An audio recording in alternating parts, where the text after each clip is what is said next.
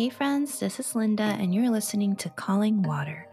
With Christmas right around the corner, we're examining scripture to look at the events that led up to Jesus' birth and ask, what do these things mean and what do they call us to do?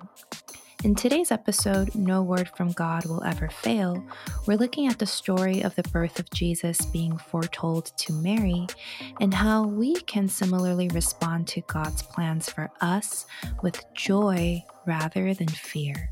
Let's get started.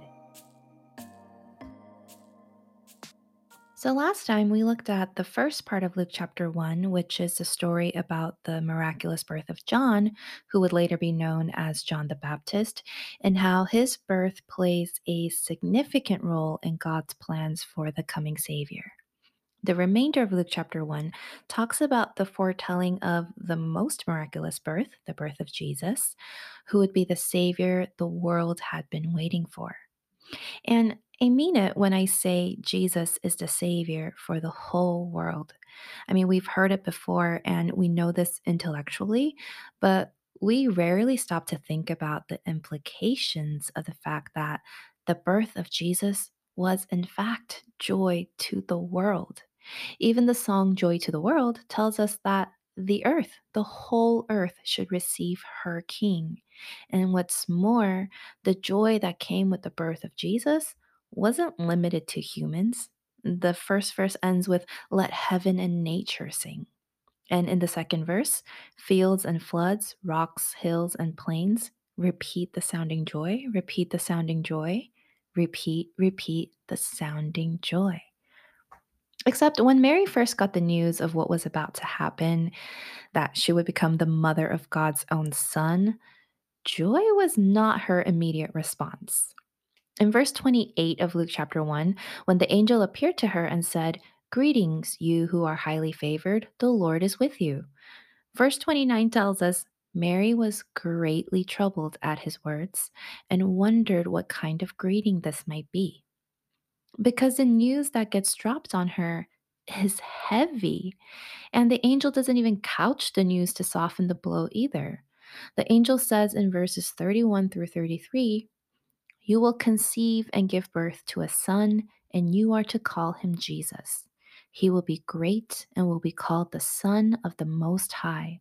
The Lord God will give him the throne of his father David, and he will reign over Jacob's descendants forever. His kingdom will never end. And mind you, everything the angel said would happen was humanly impossible, as she was, strictly speaking, a virgin. And when she points this out, the angel then responds with verses 35 through 37. The Holy Spirit will come on you, and the power of the Most High will overshadow you.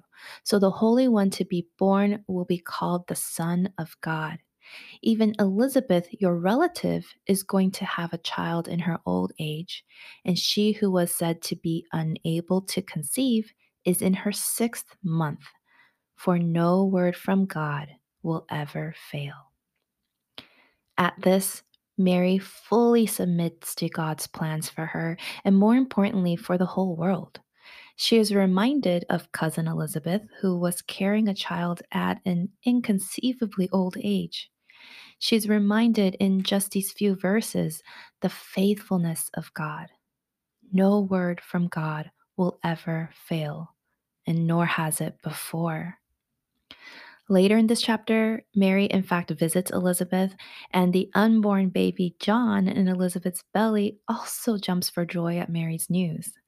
Elizabeth says to her in verse 45, Blessed is she who has believed that the Lord will fulfill his promises to her.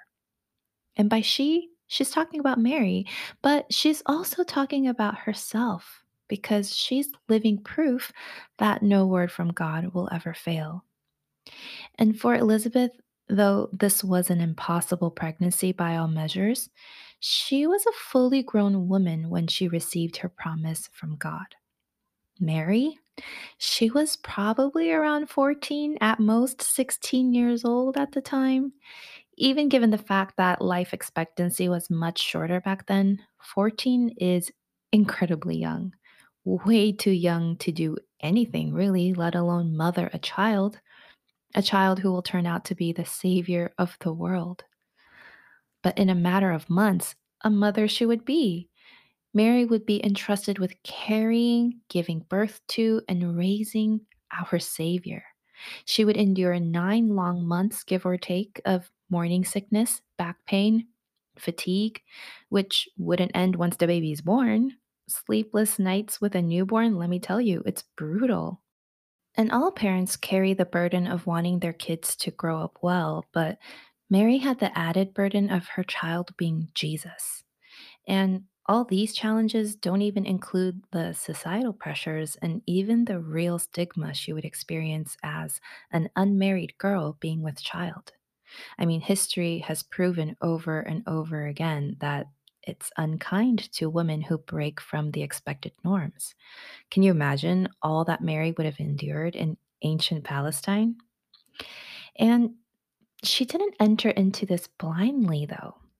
I mean, the song asks Mary, "Did you know?" And yeah, maybe not the full picture, but she knew that her son wouldn't be an ordinary baby. She knew to some degree that her baby boy would save our sons and daughters and that the child that she delivered would soon deliver her.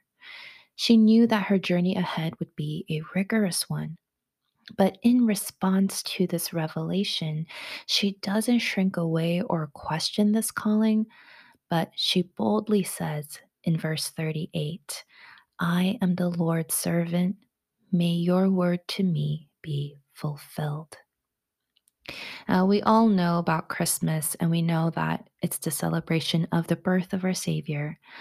But within those moments of celebration, pause and reflect on the purpose that baby Jesus came to fulfill. What we have to understand is for Jesus Christ to come to this earth as the Messiah who would take away the sins of this world, he had to become human.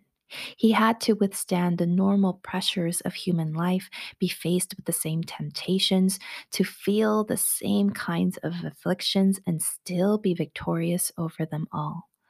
But in order to establish the fact that Jesus is not just a virtuous human being, this miraculous birth by virgin shows that he comes from God and could only come from God alone. And Jesus didn't come to earth to enjoy a life of luxury with everyone treating him like a royal. He came to suffer. He came to be ridiculed. He came to be as vulnerable and helpless as a baby in the hands of an equally vulnerable and helpless 14-year-old girl whose main claim to fame was her unflinching confidence in the Word of God. Now, if the Son of God willingly put his sovereignty and omnipotence on hold to follow God's divine plan to save humanity, if a young girl willingly put her comfort and reputation on hold to follow God's divine plan, and then that divine plan came to pass exactly as God intended, why should we not trust the God who orchestrated it all?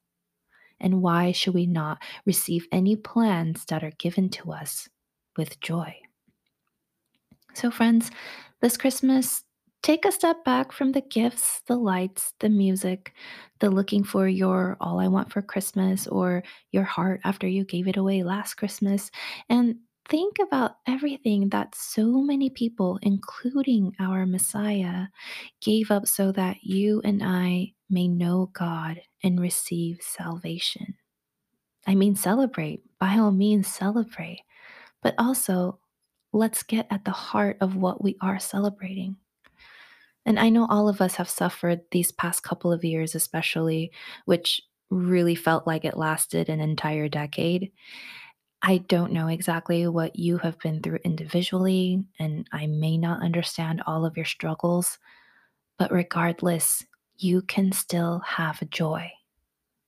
Because while happiness is momentary and it hinges on reasons and conditions, joy, true lasting joy, comes simply from recognizing Jesus as our Savior. When we invite him into the darkest, most secretive, and even shame ridden recesses of our hearts, he will bring with him the light of his joy. After her encounter with the angel and after her visit with Elizabeth, Mary embraces the destiny that God had put in her life.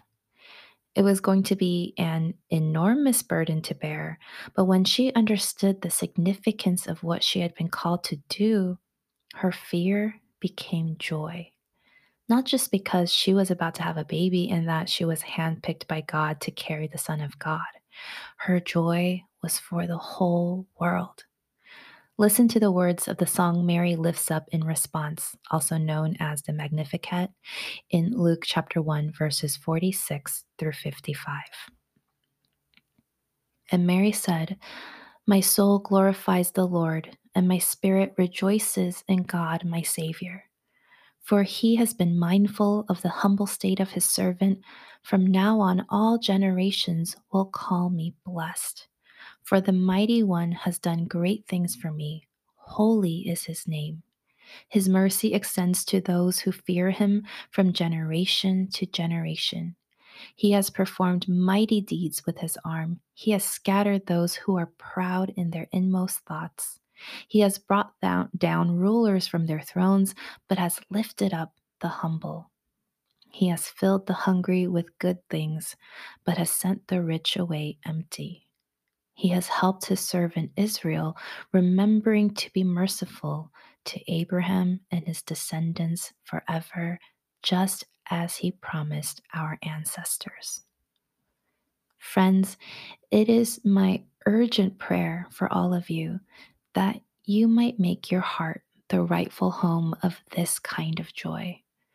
No matter how much all the outside noise tries to drown out this joy and impede us from recognizing God's presence. Even in the midst of the very real and deteriorating struggles, experience complete joy this Christmas. If you're in a place of weakness, don't attempt this season alone. Reach out and welcome comforting words and encouragement. If you're in a place of strength, share that with those for whom this time of year is especially difficult. And let us all invite the joy of Jesus into our lives. Let it drive out your personal darkness and bring you into his light. Let it drive you to work out your salvation all the more fervently as we head into a new year. And let the joyful sounds of all of creation be the song we sing in our hearts and out loud. Let us repeat the sounding joy, for the Savior's birth is near, and the word of God never fails. Let's pray.